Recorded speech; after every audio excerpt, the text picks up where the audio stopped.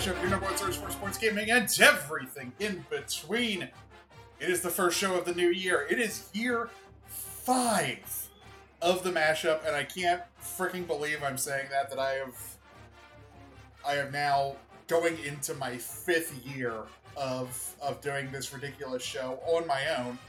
And if you count that first year, which wasn't really a full year, it was only about 7 months, because I did not have my own equipment at the time, and it was a very different show because I couldn't swear, because it was over traditional radio, and even if you were allowed to swear on traditional radio, it was a traditional radio station owned by Liberty University. So would have been no swearing going on. I think I said bastards one time, and I was referring to the more traditional use of that word that is technically okay to say on the radio. Because I said, and I remember my quote, I said, if you want to reenact the Battle of the Bastards on ice, just go right ahead. I love it. And that I was obviously referring to the Vegas Golden Knights and their ridiculously over-the-top pregame show. Because it was their first year of existence, and they were just throwing shit at the wall to see what sticks. But this opening segment is not about hockey. I have some hockey opinions, specifically about the Flyers, that I will tack on at the end of the show, because they will distract from the larger point of the fact that Michigan are the national champions. And they got to be the talk of the college football world for about a day. Like, they won on Monday night. They had all day Tuesday to be like, hey, we're the national champions. And then Wednesday afternoon, just bam, Nick Saban's retired. He is stepping down as the coach of the Alabama Crimson Tide after an absolutely insane career, both with Bama and LSU, because people forget about his LSU run. I certainly do sometimes. Because before him, Bama wasn't all that good. And now they are. And they've nearly doubled their enrollment size. And can be a lot more discerning when it comes to who they let in and who they don't, because they have a lot more applicants. So it raised their athletic profile, raised their academic profile, like, just absolutely insane accomplishment, and you could tell people knew because ESPN did not release that video. Because let me check the date on this video just to be sure, because I think, yeah, ESPN didn't release that video until after the announcement of the handshake moment with Kirby Smart and Nick Saban from right before the SEC championship game. They both knew. That is not a conversation between two guys who don't know that one of them is retiring. That is a conversation between two guys who both know one of them is about to retire. Like, Kirby Smart obviously did. Because him and Saban wouldn't talk like that if he didn't know. And obviously Saban knew. Like, Saban had obviously made the decision. And people on Twitter were correct in saying he has been smiling way too much this year. We should have known then. Which is hilarious, but is also true. When have we seen Saban smile this much? Ever. Like, in his entire career. When have we ever seen Saban smile like that? Exactly. Never. But, overall, going way back here, going back a whole week, I think both semifinal games were incredible. Just two very good games to send the 4-team era of the CFP off into the sunset. And even though it felt like Michigan was pretty dominant, like, Washington put up a fight until the very end, until Michigan scored to go up 3 possessions, and Penix fucked up his ribs. Like, I don't know what Kalen DeBoer was doing, leaving Penix out there in a game that was basically over when he was clearly in a lot of pain. And he didn't have his best stuff. And when you don't have your best stuff, you're not going to beat Michigan. So, congrats to the Wolverines. I feel like I might be the only podcast that is recording on Thursday afternoon that will still say that. Because everyone is going to be talking about the fact that Saban retired and who his replacement's going to be. Honestly, I would have to say it's between Mike Norvell and Dabo Swinney, because I don't think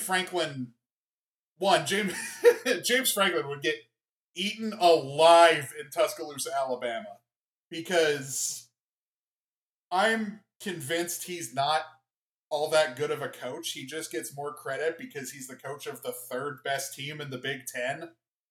Which, if Dan Lanning and Caleb DeBoer both don't leave their current jobs, he will not be the 3rd best coach in the Big Ten anymore.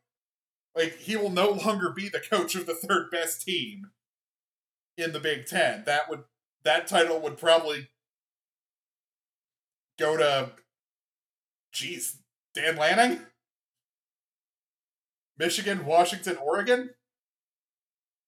And I mean, Penix is going to the draft, so, like, Penix is out of eligibility. So, unless Washington, like, really reloads, they might be the 3rd best team in the Big Ten next year, and Oregon will be number 2. Because, like, sure, they're losing Bo Nix, but they got Dylan freaking Gabriel coming in. So, I don't think if Dan Lanning had any inclination to leave Oregon, he wouldn't have been able to get Dylan Gabriel there. Like, there's no shot. And for everyone else other than, well, actually, no, if Dan Lanning leaves, the portal would reopen for Oregon players for 30 days. Because that's what just happened at Bama. But he's come out and said, he said on the Pat McAfee show earlier that he is staying in Eugene. His wife and kids like it there too much. He also has a $20 million buyout, which is a little rich even for Bama. And DeBoer's is no amount to sneeze at either. DeBoer's is 8 figures lower. It is still $12 million. Like, it is a full 8 figures lower. It's still an 8-figure buyout. I think Norvell's is 4 at the moment, is $4 million, which, again, still a stupid amount of money, but when you're dealing with college athletic departments in the SEC, especially the good ones, $4 million is nothing to them to get a good coach. And I would assume whoever it is, because they pulled it from the books already. Like, the sports books have already dropped taking new bets on who the next guy is going to be, which means Bama has their new coach. We just don't know who it is yet. I mean, part of me thinks it might be Lane Kiffin, but I don't think so, because he just had an insane offseason of recruiting through the portal and got a bunch of guys to come to Ole Miss. He's not going to immediately flip and go to Bama. And, like, he doesn't want to go... He doesn't seem like the type that would want to be in Saban's shadow like that. Like, when he tweets from his dog's account, his dog, air quotes, we know it's him running the account, but his dog calls Nick Saban grandpa. So, like, I don't think he wants to completely be in Saban's shadow like that. Like, he will always be linked to Saban because Saban saved his career. But I think he wants to build his own thing in Oxford. I really do. Like, I thought if Saban retired last year, Lane Kiffin might have taken that job. But if but as it stands right now, I think he's staying in Oxford, and I think he's staying in Oxford for the long haul. Because he's like really building something there. And I think that's where he wants to stay. If I had to put money on it, I would split it and hedge. I would put money on Norvell and I'd put money on Sweeney. Because they're the ACC is a clusterfuck that's in the process of collapsing in on itself. Because FSU wants to leave. The SEC wants like half the Carolina schools and Virginia, which is annoying because they don't want Tech, and I don't think UVA would leave without Virginia Tech. Yeah, it's just a mess right now. College football is just an absolute fucking mess right now, and I think we'll know who the new coach is at Bama before the end of the weekend. I think we will know. Yeah, maybe not. Well, it's a holiday weekend, so Monday still counts. I think by Monday afternoon, we will know because next Monday is MLK Day, right? Yeah, next Monday is MLK Day, so this is technically a holiday weekend. So I could say by the end of the weekend, and that includes Monday, we will know who the next coach is. I think I say we know Monday afternoon. Like Monday afternoon, because Bama does not want this to be a Friday afternoon news dump where they dump it at 5 in the they do it at like 4 in the afternoon on a Friday when like no one's really paying attention to anything. No, they're going to make this a big deal. I think this comes out Monday afternoon because people are going to be off work. People are like kids aren't going to be in school. I think on Monday they announce who the new coach is because according to a lot of reports I've seen, they already have him. They already know who it is. They just haven't announced it yet. So yeah, I think by 4:30 Eastern time on Monday, we know who the next guy is. But as far as it feels weird to do a full postmortem of my team's season now that I've had a week and a half since the season ended. But I'm gonna throw it in here because it's my show and I can do whatever the hell I am. Like I know we didn't like the way it ended. We kind of got rocked by Oregon, but if you ask me, Oregon was a playoff caliber team this year. They really were. Oregon was a playoff caliber team. If they are literally 2 missed field goals in their regular season game against Washington and the Pac-12 championship game against Washington. In those 2 games, if like 3 plays per game go differently, Oregon's in the playoff. And Washington is in the Fiesta. Now, Washington still, like in that alternate timeline where Washington makes the Fiesta Bowl, Washington still shit pumps Liberty. Unless, like, Penix and Romadunze and Polk and, like, most of their guys opt out, like the Oregon players didn't. Like, if Washington won the regular season game, this is more likely. If Washington wins that regular season meeting and loses the Pac-12 title, and then as one-loss Pac-12 champion over one-loss Pac-12 runner-up Washington, Oregon goes to the playoff, I think a lot of Washington guys opt out. But even then, They probably don't, and they probably still shit pump Liberty in the festival. In that alternate timeline, nothing changes. Liberty still loses the Fiesta Bowl by a lot. Unless the committee really shakes it up and the Pac-12 runner-up plays Georgia, and then Liberty plays Florida State. That I could see a scenario where things are completely different. But hypotheticals aside, 13-1, conference championship, first year in an FBS conference, going to the Fiesta Bowl when, my freshman year, less than a decade ago, because this happened in 2015, I could say less than a decade, to make myself feel a little bit less old. We were excited about tying for the Big South regular season title and going to the FCS playoffs, where that game was on ESPN3, which still existed at the time. That game was on ESPN3 with terrible commentary at JMU. They just barely won. And then they went and got rocked by Villanova, despite Liberty fans absolutely dominating the stadium because the weather was absolutely awful that day.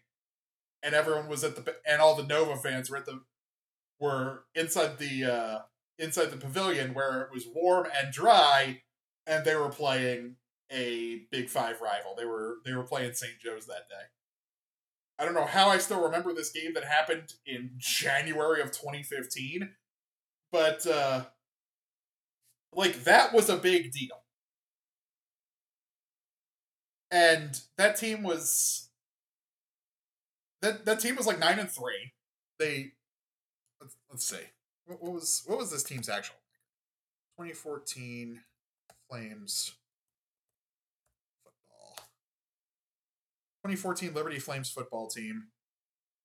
Yeah, they were 9-5. They were 9-5, 4-1 in the Big South. They received the Big South's auto bid because they had the tiebreaker over Coastal. And then beat JMU, and then lost to Nova in front of a crowd of 3,000. The smallest crowd they played in front of all year. Or no, the crowd at Presbyterian was smaller. But just barely. It was just under 500 less people. Good God, this season is weird to look at because there's a non-D1 here.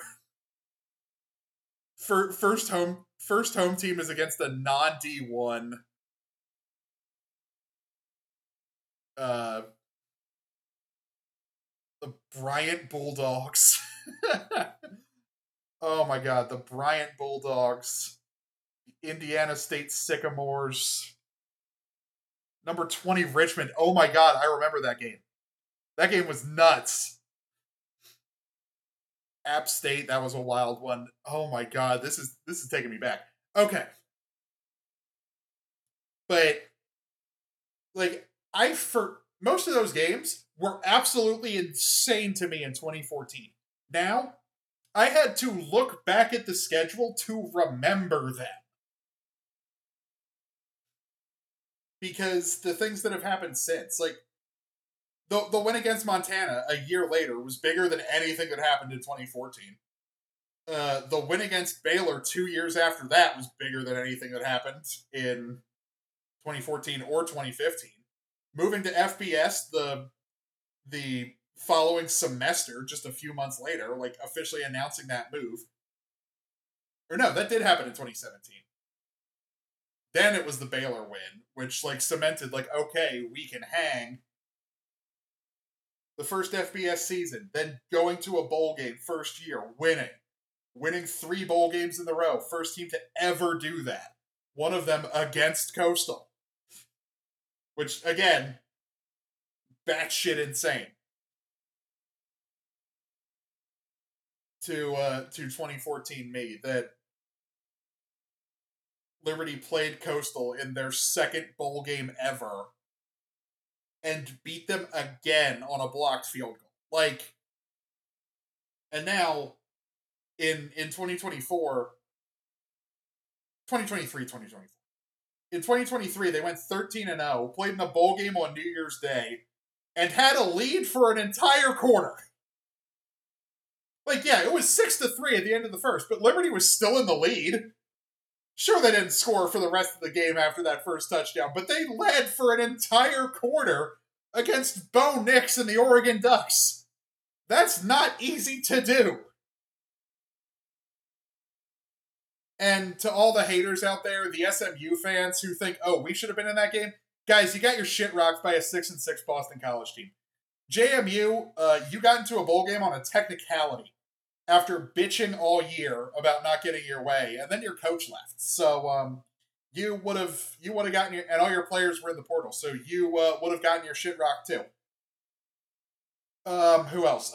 Tulane. You guys didn't even win your conference, and looked pretty shitty while getting there. Troy, you were only Sun Belt champion on a technicality. Like, if JMU was eligible for the Sun Belt Championship, they would have won it.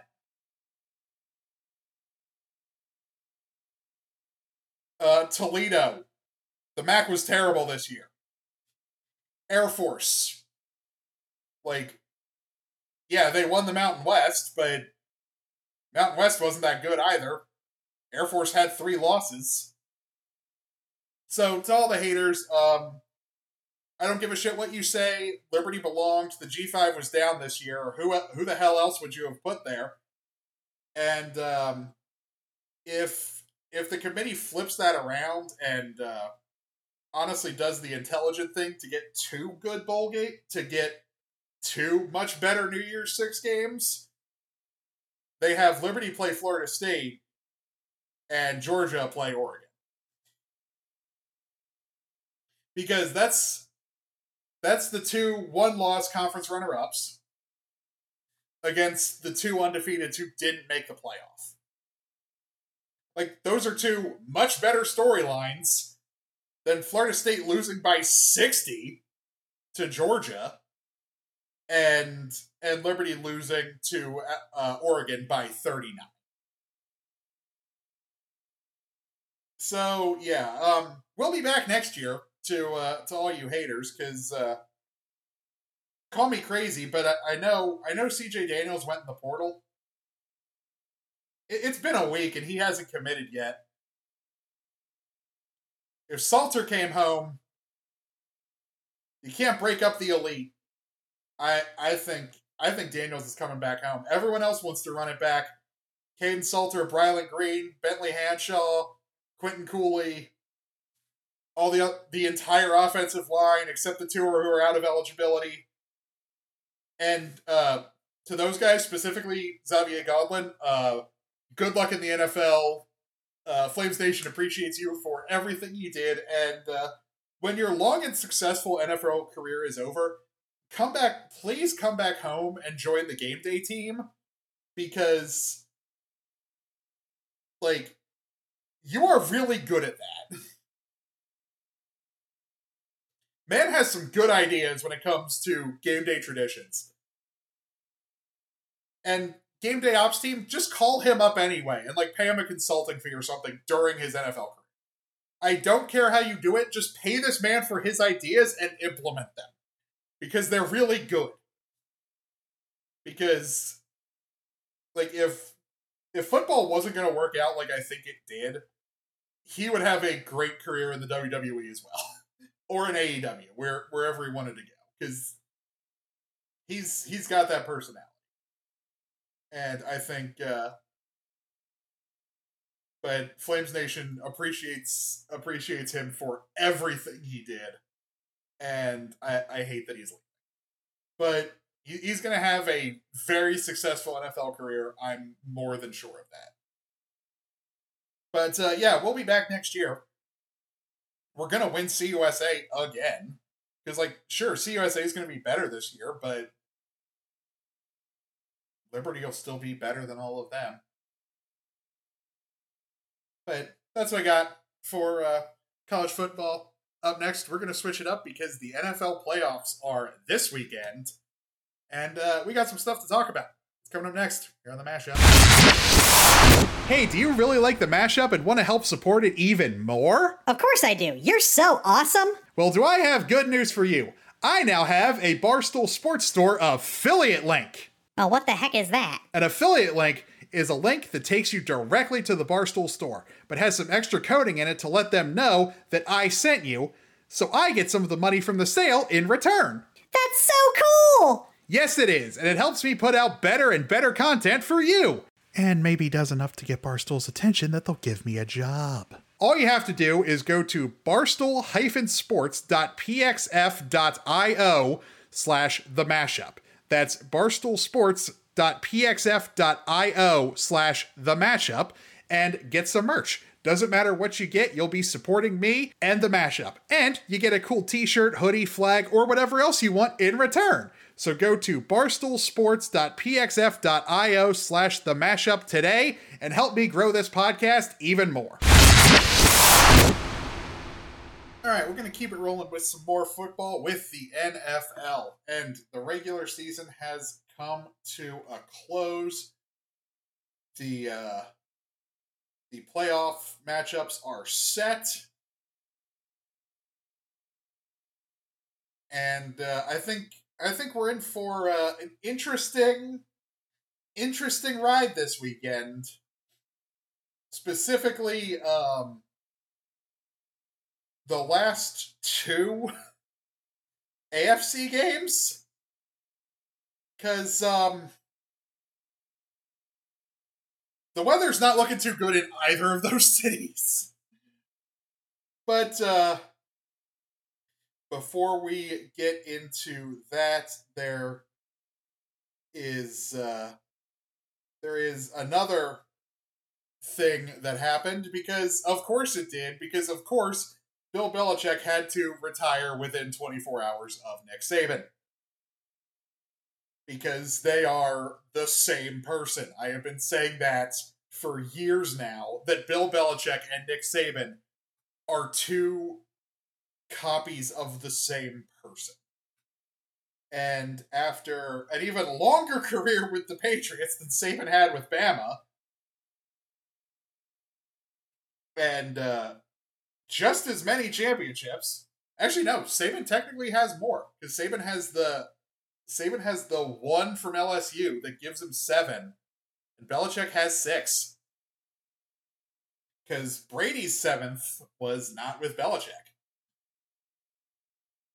But I think it's also time for Bill to retire. Like, he cannot relate to modern players anymore. And I like him a whole lot less than I like Saban. So, because, coach of an actual direct rival who, bitched about losing by a field goal when the Ravens should have won that game by at least 10 for a year after the fact. Just not as much respect for Belichick as I have for Saban. But I do have to acknowledge how good of a career he has had, and enjoy the fact that his last few years have not been up to his standards at all. But as far as the actual wildcard games go this weekend, I think it's certainly going to be interesting, because it is going to be cold as fuck and snowy in Kansas City, and I don't think Buffalo is gonna be much better. Let me check. Buffalo, New York. It's pretty high on Google. Buffalo, New York weather. Yeah, Saturday. It's not gonna be as cold, but there is a 40% chance of snow. Yeah, there's a 40% chance of snow, and it's gonna be 36 degrees. Let's just see. Let's see the full breakdown on Weather Channel. Does Weather Channel have the full hour by hour temperature breakdown? They do not, but they do have They do have a higher chance of snow on the Weather Channel version. It's pushing 70%. Very windy. Winds out of the southwest at 30 miles an hour. Sunset's at 7:49. The game's at 1, so that's good. The sun will still be out. Yeah, giant air quotes. About chance of snow 70%. About 1 inch of snow expected. Winds could occasionally gust over 50 miles an hour. So, yeah, so have fun with that. Oh wait, their game's Sunday. It's gonna be even colder on Sunday. Oh no. Oh, it's gonna be 26 degrees on Sunday. The snow's gonna be ending, but they're expecting accumulation up to 3 inches on Saturday night, which doesn't seem like a lot. Buffalo has definitely gotten worse during football season, but yeah, chance it's not going to be as windy. Winds at 20 to 30 miles. Nothing about gusting all that fast. Yeah, it's not going to be fun in Buffalo this weekend. Let's see. What's Kansas City looking like? Because I know Kansas City was looking not great. So let's see Kansas City, Missouri on Saturday. Oh dear Lord. Okay, it's not supposed to snow, but my God. Let's see. Sunset is at 5:17. So, yeah, the sun will be down for 3 hours come kickoff. And, the projected temperature is -7. Oh my God. If there is a team in the NFL that is not built for weather like that, I mean, it's most of the modern teams in the NFL because everyone's built around passing now, but it is certainly the Miami Dolphins and their Hawaiian quarterback are not meant for -7 degree temperatures at kickoff. Oh, good God. That is going to be absolutely miserable. Particularly for the Dolphins. So, as much as I would rather them win, because people know how I feel about the Chiefs, they're not going to. The Dolphins are not built to play in weather like that. I mean, the Chiefs aren't either, so maybe, but the Dolphins' offense is a little more reliant on their pass game, and they're also injured to hell and back. So I think the Chiefs are going to take this one. I think the Browns will take their matchup, and I think the Bills will take theirs because the Steelers do not belong in the playoffs. Like, their starters couldn't beat the Ravens' backups, or they did, but barely. Took a fourth quarter miracle for them to just barely beat the Ravens, who again did not have Lamar Jackson or most of the offensive core, and they only won by 7. So, yeah. Don't have much faith in the Steelers doing anything against the Bills. It's by far the biggest line of the entire weekend. It's the only one in double digits. Like, the Browns are 2-point favorites over the Texans. The Cowboys are touchdown favorites over the Packers, which I think that is the correct call. I think that'll be about a touchdown game. The Bills are 10-point favorites over the Steelers, and I think even that is being generous to the Steelers. The Bills win this game by 20. Because it's not going to be as cold as I thought it was going to be. And the Bills can handle that kind of weather because they live in Buffalo. So yeah, I think that's what's going to happen. I think, unfortunately, the Browns are going to win because, not really a fan of what Steve Flacco, Joe's father, had to say about the atmosphere in Cleveland this week. You fucking traitor. And yeah, as much as I love Joe Flacco, I don't want him to take the Browns on a miracle run. Because again, they're the Cleveland fucking Browns. I want to be able to continue to make fun of them. As far as the NFC goes, I don't know why the Eagles are favored. The wheels have completely fallen off the green and white wagon of the Philadelphia Eagles. I think the NFC is I think the NFC is pretty chalk. I think most of the wildcard games are pretty chalk because the Dolphins would be better were they not, injured to hell and back and have to play in those god-awful conditions in Kansas City this weekend.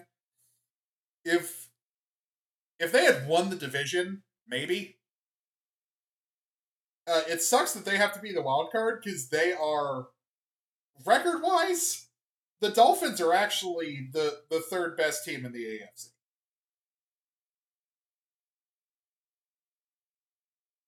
Like,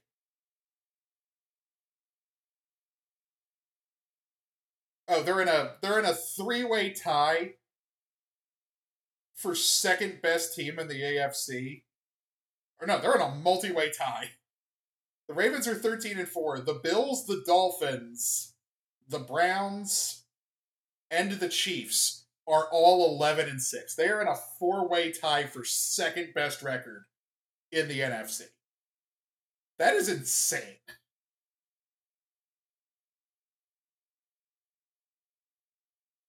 So yeah, the fact that they have to go on the road and play the Chiefs sucks. And yet the Texans get a home game. The what were they, 10-7? The 10-7 winner of the worst division in football. Actually, technically, the AFC West was worse. That's weird. I'm so used to the AFC South being terrible. It's usually the AFC South and the NFC East are the two worst. But this year that was not the case. It was it was the NFC South. The NFC South was shit. the NFC South was absolute shit. And but at least the Bucks do have a better record than the Eagles. So the Eagles playing on the road in Tampa makes a little bit more sense than the Browns having to go on the road and play the Texans. And like the Dolphins are better than the Texans. The Dolphins and the Browns are both better than the Texans. The way the NFL playoff structure works is so weird.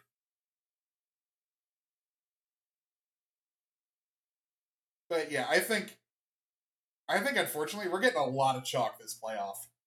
Like I think the Bills beat the Steelers. I think the Chiefs beat the Dolphins. I do think the Browns beat the Texans because the Texans are just not quite there yet.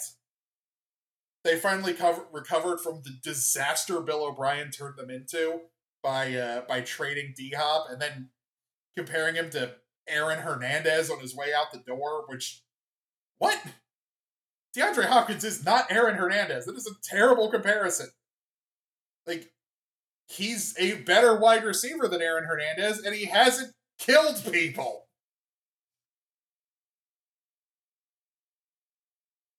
And yeah, same thing in the NFC. I think the Rams can beat the Lions. That's going to be an interesting storyline.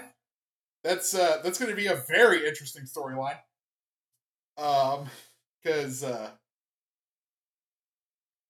Jared Goff is going back to Detroit. Eagles Bucks, I have no idea what's going to come of that game because you don't know what Eagles are going to show up. Is it going to be the Eagles from the beginning of the season? When, they were actually good and looked like the team that made the Super Bowl a year ago? Or is it going to be the team that came after the loss to the Niners? Where they rattled off 3 straight losses against teams they, in reality, probably should have beaten. Including the Cardinals, and then another loss to the Giants. But, what team is it going to be? Is it going to be the team... Actually, they kind of squeaked by. If you go back and look, 3-point win over the Commanders, 9-point win over the Rams, 6-point loss to the Jets. They beat the Dolphins by 14, which is pretty good. 7-point win over the Commanders, 5-point win over the Cowboys, who are actually good. 4-point win over the Chiefs, 3-point win over the Bills. They had a tough schedule. Blown the fuck out by the Niners in the beginning of December. Blown the fuck out again by the Cowboys a week later. Lose by 3 to the Seahawks, which, inexcusable. Beat the Giants by 8, lose to the Cardinals by 4, lose to the Giants by 17. I don't think they're beating the Bucks. Unless they randomly turn into last year's Eagles, who can actually win games they should win, I don't think they beat the Bucks on Monday night. The Packers are not ready yet. Definitively. Packers are not ready yet. They'll be good because, this is the 4th quarterback they found that has an identical throwing motion to Brett Favre. Because the guy before Favre played just like him. Favre took over, had a long-ass career with the Packers. Then Rodgers took over, was almost identical to Favre, had a long-ass career with the Packers. Then Jordan Love took over, is almost identical to Rodgers, and will probably have a long-ass career with the Packers. But they're not ready yet. This Cowboys team is better than them. I think they'll win. I think it'll be a good game. I think it'll probably be the best game of the wildcard weekend. Just because I think, honestly, they're the most evenly matched. Out of, good teams, because I don't think the Browns and the Texans are all that good. The Browns finished second in the AFC North, which is impressive. But someone had to finish second in that division. And it seemed like the other 3 teams were trying to give it up to each other. But at least the Karen Cats didn't make the playoffs, and oh yeah, it's time for my long-awaited celebration. To the fans of the Karen Cats, the only reason it's called the Midwest is because everything in it is mid. Skyline Chili, mid. Your Cincinnati Bengals, who have won a Super Bowl, never, mid. And your annoying-ass fans who let a couple wins against a battered and bruised Lamarless Baltimore Ravens go to their heads and think you are better. All of you are so aggressively fucking mid. You talk shit like middle schoolers, and you resort to ad hominem attacks like I've never seen a fan base do. And since most of you probably don't know what that means, ad hominem means to the man, essentially. Personal attacks. And when you do that, I know I've won. Because it's all you've got in your arsenal. So I am glad your team absolutely sucked this year. And will probably continue to suck. Because until proven otherwise, you are the Cincinnati Bungles. The Karen Cats. And the Browns made the playoffs this year, and you didn't. So right now, you're the worst team in the AFC North. Now kneel before your king and shut the fuck up. Oh my god, I've been waiting a season to dunk on the Bengals like that, and it felt so good. It felt so good. I have had so many negative interactions with Bengals fans over the last year, and being able to get that off my chest after they had their worst year in the Joe Burrow era is just glorious.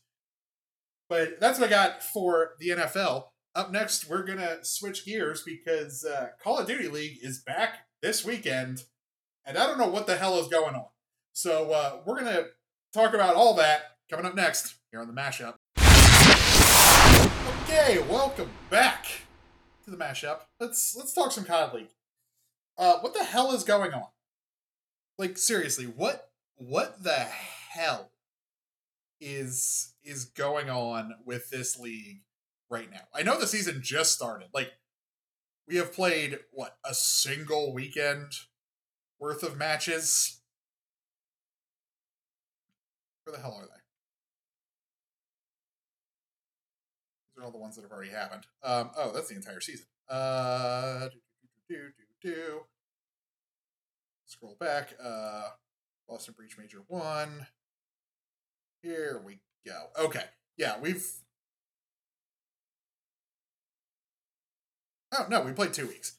So, two weeks worth of season, and I don't know what the hell is going on. Like, Miami are undefeated. Can't say I expected that. I mean, they've had an incredibly easy schedule to start the season with Vegas. Wait, no, that's Carolina. But yeah, they also... No, they started with Carolina. That's not much better. Carolina, they 3-0'd them. Vegas, they beat them 3-1. And they... who else did they beat? They beat... Wait, they're 3-0. Who's their other win? They beat Carolina, they beat Vegas, and they beat Minnesota. There they are. They beat Minnesota. So yeah, that's 3 not great teams, but hey, they're 3-0 and technically ahead of FaZe in the standings. Because I think FaZe has dropped more maps than they have. Yeah, because FaZe dropped 2 to Boston. They didn't drop any to Thieves. They dropped 1 to Seattle. And where's their other game? Can't find their other game. That's annoying. They even play another one? Oh, they 3-0'd Breach. Wait, that's Thieves. God dang, this is a hard scoreboard to read. Oh, they beat Seattle. Okay.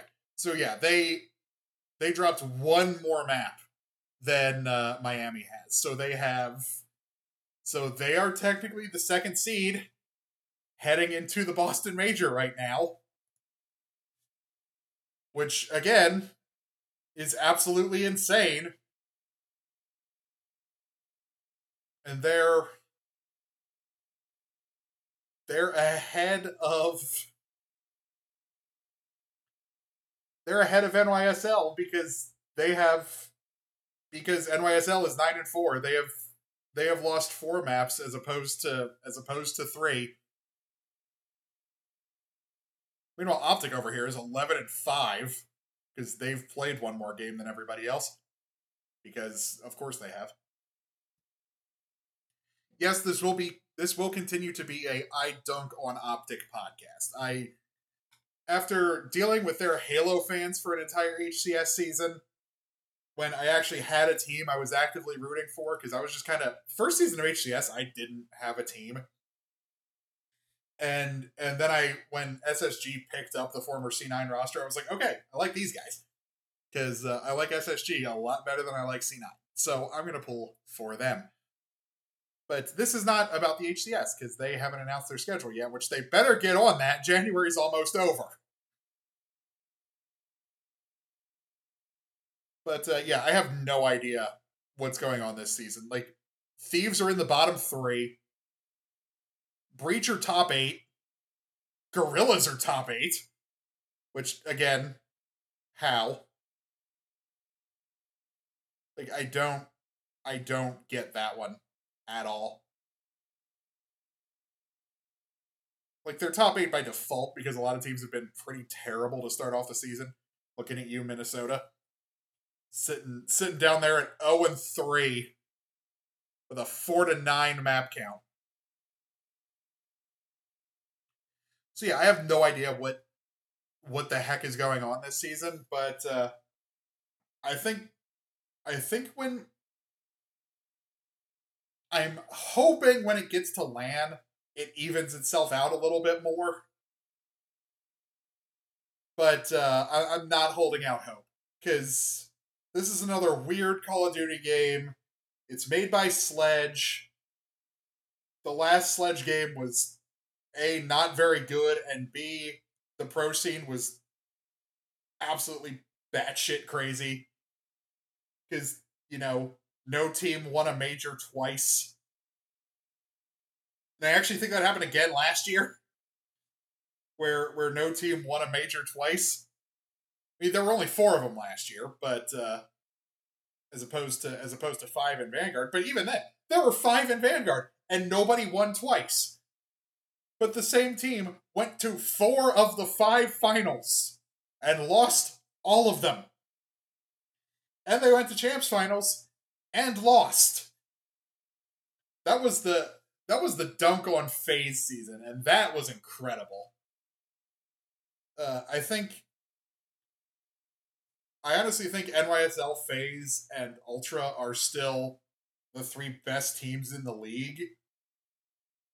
Even though FaZe has 0 leadership, so if anyone ends up like shaking their mental on LAN at all, they're gonna fall apart.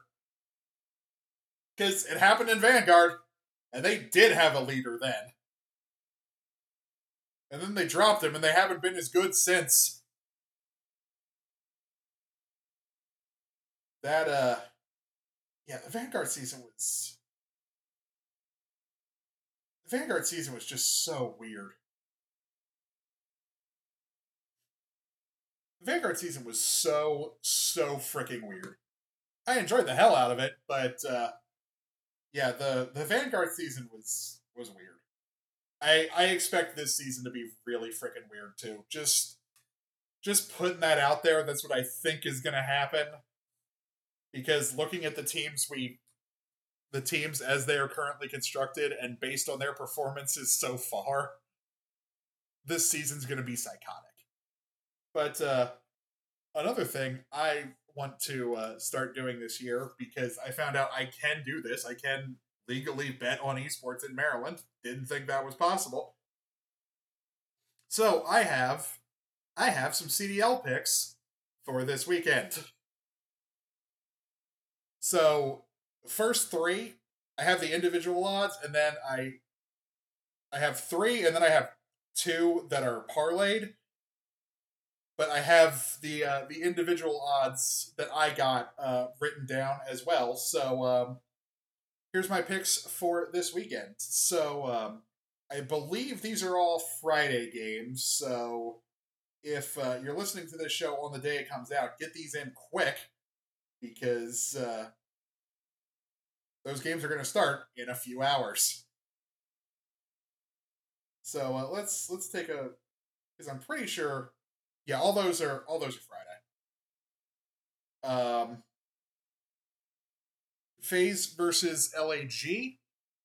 Yeah, these are all Friday games. FaZe, because it's FaZe, LAG, Ultra and Surge, and NYSL Rocker. These are all, yeah, these are the only 3 Friday games. So FaZe minus the points, it's minus 2.5. That's plus 130. If you take that individually, that's still a pretty good deal. that's still really good value for a game that will more than likely end in a sweep. Because despite being top 8 right now, LAG are not that good. Ultra minus 1.5 against Surge. Surge that's plus 105 if you get that one on its own as well.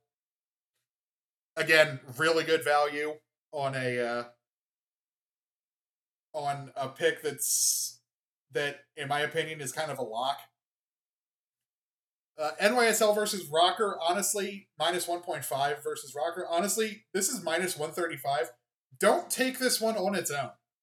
Just don't. Like, don't take this one on its own. It's basically a lock to hit, but you get no value out of that line. You get no value out of minus 135.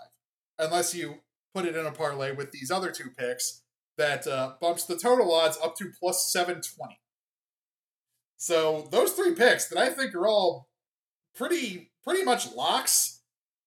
If you parlay them, you get plus 720. That's pretty good. And then the other two games that I also parlayed together. This one, do not take this one on its own. For the love of God, because it's terrible value. It's minus 215. Optic, minus the maps, which is 1.5, against Legion. That is an absolute lock because of that value. But because of that value, do not take it on its own. Parlay it with something else, please. I am, like, even if you don't take all my picks and you take that one because it is such a lock, parlay it with something else so you can get some decent value out of it. Please, I beg you. And I took a flyer here, Miami Moneyline versus Seattle. It's plus 130. That's I think plus 130 is about the best value you're gonna get from a single bet in the CDL. Unless it's like Moneyline LAG versus FaZe. But don't ever do that. Literally, don't ever take LAG Moneyline versus FaZe, because I'm pretty sure it's an enticing number. It is. It's an enticing number. Let me check it. Yeah, it's plus 550. That number is enticing. Please, for your own sanity, do not bet any money on that. Like, unless you can really afford to take a hit and you bet it straight on its own with nothing else. Like, if you are crazy enough to bet Gorilla's straight money line against FaZe, please make it a single bet. I know it is tempting to parlay it with something else. But please, for your own sanity, don't do that. And don't bet more than $20 on it. Because LAG are not winning that match. And if they do, I will eat my words. And if you do take that plus 550 money line and win that, please tweet me the ticket, because I want to shake your hand for being brave enough to bet something that, on paper, stupid. So yeah, that's one of my picks for this weekend. I think FaZe are going to absolutely rock LAG.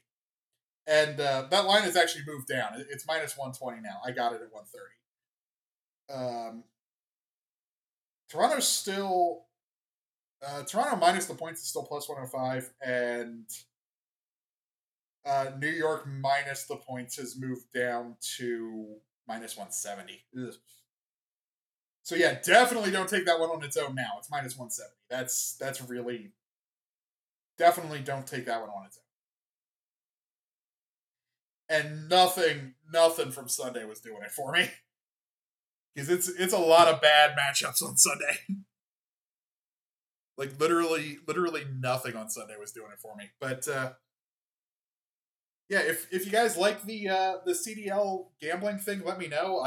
I want to keep doing more gambling content. I might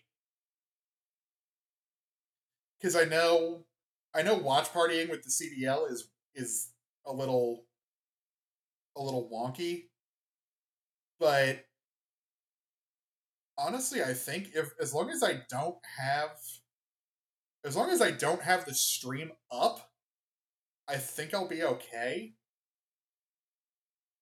So I might do some watch-alongs for my CDL bets, maybe.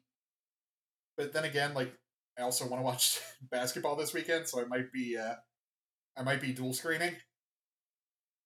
But yeah, let me know if you want me to start doing like Wish.com gambling cave streams for my CDL bets. I might reach out to some friends and see if they'll do them with me, even if they don't actually bet on the games. But yeah, that's what I got for the CDL this week. If you take my bets, even people who don't watch the CDL at all, like those bets are out there for you, because I know I have an audience of Liberty fans who are surprisingly degenerate gamblers. If you want those picks, go ahead and take them. If esports betting is legal in your state, they're on my Twitter as well. I'll retweet them Friday morning, so everyone can.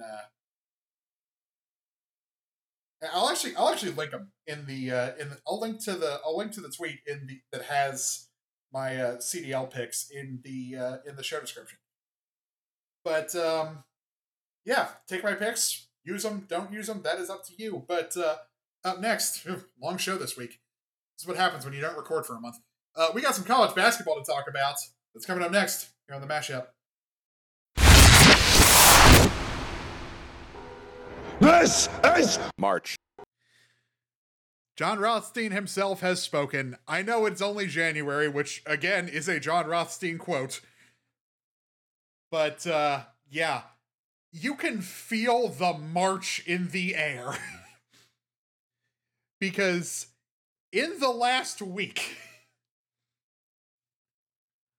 1, 2, 3, 4, 5, 6, 7, 8, 9. 9 ranked teams have all lost. I think Clemson was playing a ranked team, so cut them a break. Yeah, they were playing a ranked North Carolina team. So them losing, can't really say, oh yeah. Wait, did they lose as number 21? Oh, they lost as number 21. Oh god. Yeah, that's now back-to-back losses for Clemson and Marquette. So that's not a great look.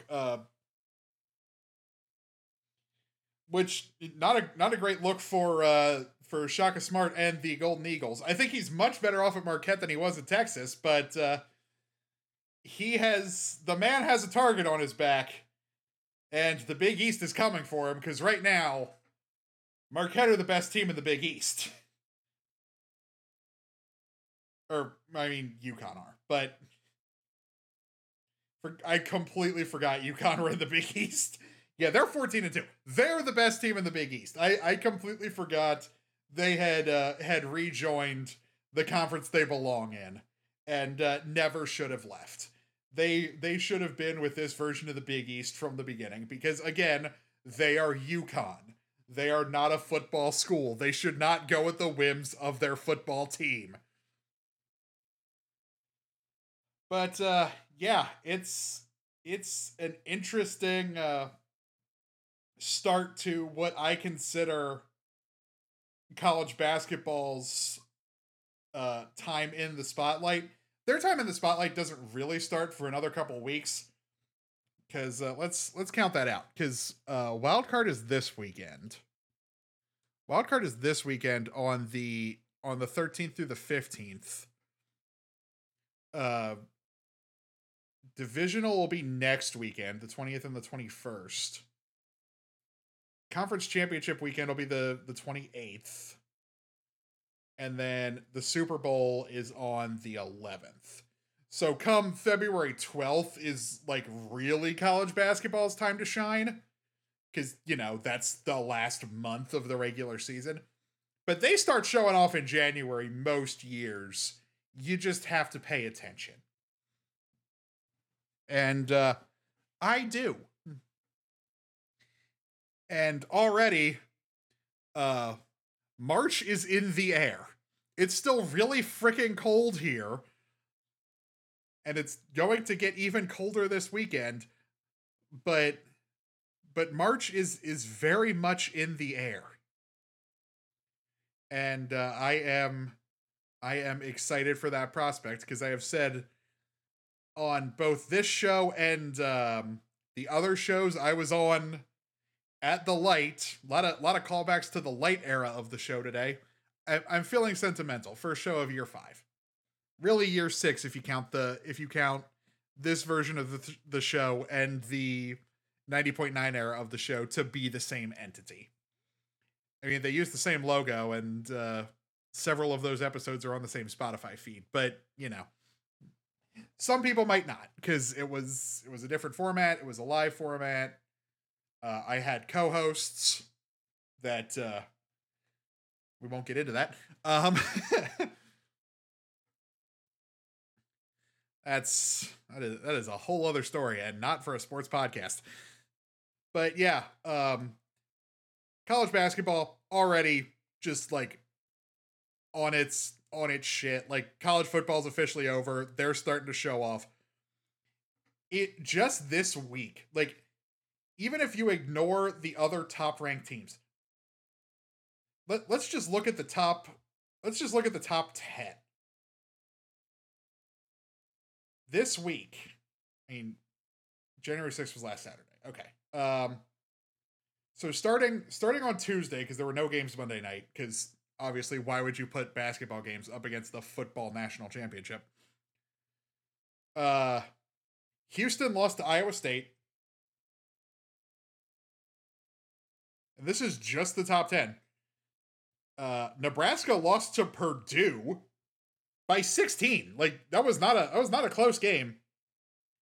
And then Mississippi State lost to Tennessee, Kansas lost to UCF, and Oklahoma lost to TCU.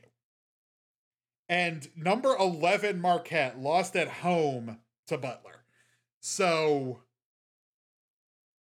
you know, 5 of the top 10 and 6 of the top 15 have all lost this week.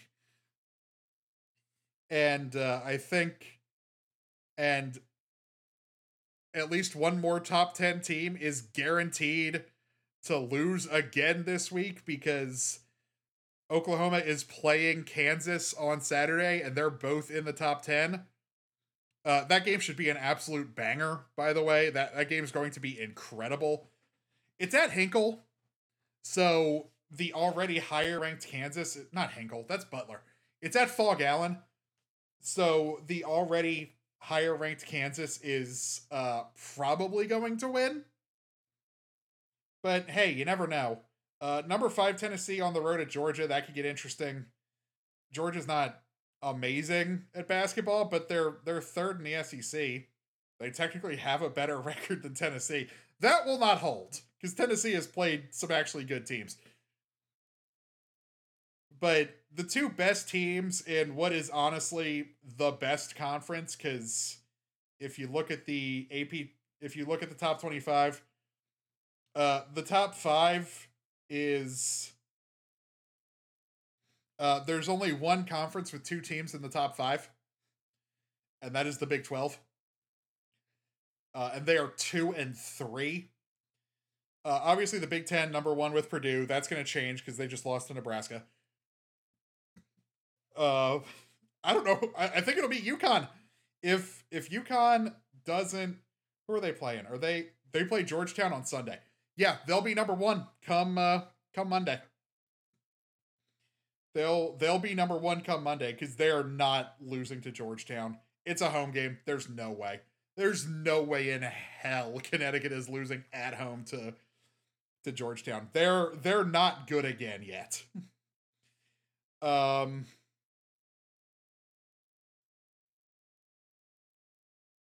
Yeah, lost my train of thought. Oh yeah, how many Big 12 teams are ranked? There's 2 in the top 5. Then Oklahoma's in the top 10. So they have 3 in the top 10. And then BYU and Texas. They have 5. Does anyone else? 1, 2, 3. Big 10 has 3. The Big East has 1, 2, 2. Oh no, 3. Forgot about Creighton. Oh wait, no, the Big 12 has 6. I forgot about BYU. I forgot BYU. We're technically in the Big 12. Big 12 has. It's weird that BYU's in the Big 12, but they have. The Big 12 has 6. The SEC has 1, 2, 3. Yeah, 3. Wait, did I count that right? 1, 2, 3, 4. Forgot about Baylor. 5, 6. Okay, they have 6. Yeah, I was confused there for a second. The ACC has North Carolina and Duke and Clemson, so they have 3. The Pac-12 has Arizona, and that looks like it. Yeah, that's it. The American has Florida Atlantic, so good for them. And the Mountain West has San Diego State. And Colorado State. The Mountain West has 2. That's honestly impressive. Wait, did I seriously not count Baylor? Houston, Kansas. Baylor. Oklahoma. BYU, Texas. Okay, yeah, I'm a moron. The Big 12 has 7. Yeah, the Big 12 is the best conference in the country this year. So all of that rambling and horrible math and counting of the top 25 to say, yeah, the Big 12 is the best conference in the country this year. And what are probably their 2 best teams, who don't really like each other, facing off right smack in the middle of the afternoon on Saturday. That's going to be a really good game. Like, really good. But, yeah, like King Leonidas and John Rothstein said, it's not really March just yet, but it sure as hell feels like it. But, just to wrap things up, I want to put this out there because I know a lot of Liberty fans do listen to this show. And if you're students, for the love of God, please use headphones. Because I don't want you getting in trouble for listening to me when I have no filter. So, yeah, to the Liberty fans, the sky is not falling. It is not time to panic. We don't need to have a conversation about Richie McKay. The people who are saying that do not remember the Dale Layer years. And you sweet summer children, we have not gone back to that. This team is not that bad. They are not even close. Even Layer's best team, which I would say is the 2012-2013 team that made the NCAA tournament on a fluke run in the Big South Conference tournament, lost to North Carolina A&T at the buzzer of the play-in game, and if that game had gone the other way, would have had the honor of getting their faces beat in by the eventual national champion, Louisville Cardinals. So I will consider that Dale Layer's best team for the sake of argument. This team would still beat that team by 30. Like, Tomas Gilo, one of my favorite Liberty players ever. He transferred to Ole Miss as a grad student and had a good season there. Kyle Rode would absolutely lock him down. And all Andrew Smith was good at doing, again, great, I loved watching him. All he was good at doing was cleaning up the messy ass shots his teammates had and dunking them. that was it. That was what he was good at. And I bet some Liberty fans don't even recognize these names. There's a reason why you don't recognize them. Tomas Gielo was the best player on the team by default. He probably wouldn't get all that much playing time with this current Ritchie McKay team. He would be on the bench. And he was the team captain by the time he left and went to Ole Miss as a grad transfer, because the transfer portal didn't even exist yet. Yeah.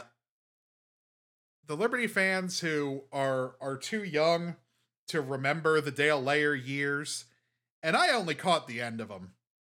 I only had to suffer through a season and a half because I didn't start caring about Liberty athletics until January of 2014 when I got accepted.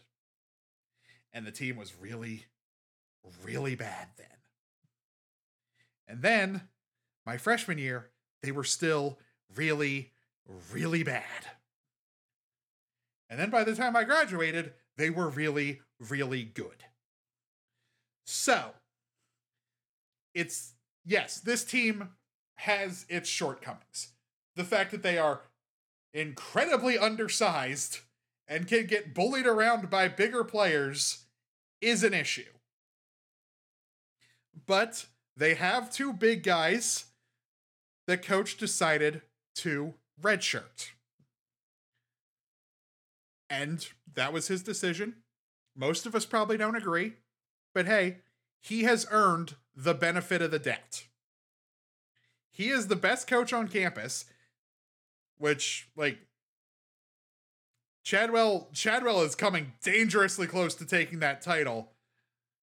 I mean, I have my big three of favorite coaches at Liberty that I have mentioned on this show before. It's Ritchie McKay, Jamie Chadwell, and Dot Richardson.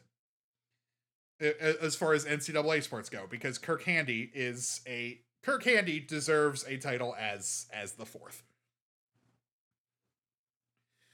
But yeah, Ritchie McKay is the embodiment of what Liberty University should be, what the university strives to be, and he's the best coach we have ever had. So the man has earned the benefit of the doubt of, one bad season since he's been here, and it's not even that bad of a season. Because we've lost close games to the best teams in a new conference. The Jack State loss is a little embarrassing. They should have won that. But, well, for one, they should have got about 1 million texts last night because their coach seems to be completely unaware that he is supposed to stand on the freaking bench and not come on the court. And I really hate Jack State basketball. Should have won that game, but that is another argument entirely. This is more about the larger season as a whole. It is not time to hit the panic button yet. It's not time to have a conversation. Like, we're not going to find a coach who is as good and represents the university as well as Ritchie McKay unless we were able to somehow steal Tony Bennett from UVA. And guess what? If they did that, Ritchie McKay would still be on the staff. Like, they would essentially be co-head coaches. Because Ritchie McKay and Tony Bennett are like best friends. If we somehow managed to steal Tony Bennett away from Virginia, that wouldn't mean firing Ritchie McKay. He would just move down a chair, and they would both be the head coach. They would be co-head coaches. That is what that situation would be. Like, that's just how it would work. It's completely impossible, because why would Tony Bennett leave UVA? But that is the only guy who would represent what Liberty is as well as Richie McKay does, while also being just as good of a coach. And that's Tony Bennett. Good luck taking him from UVA.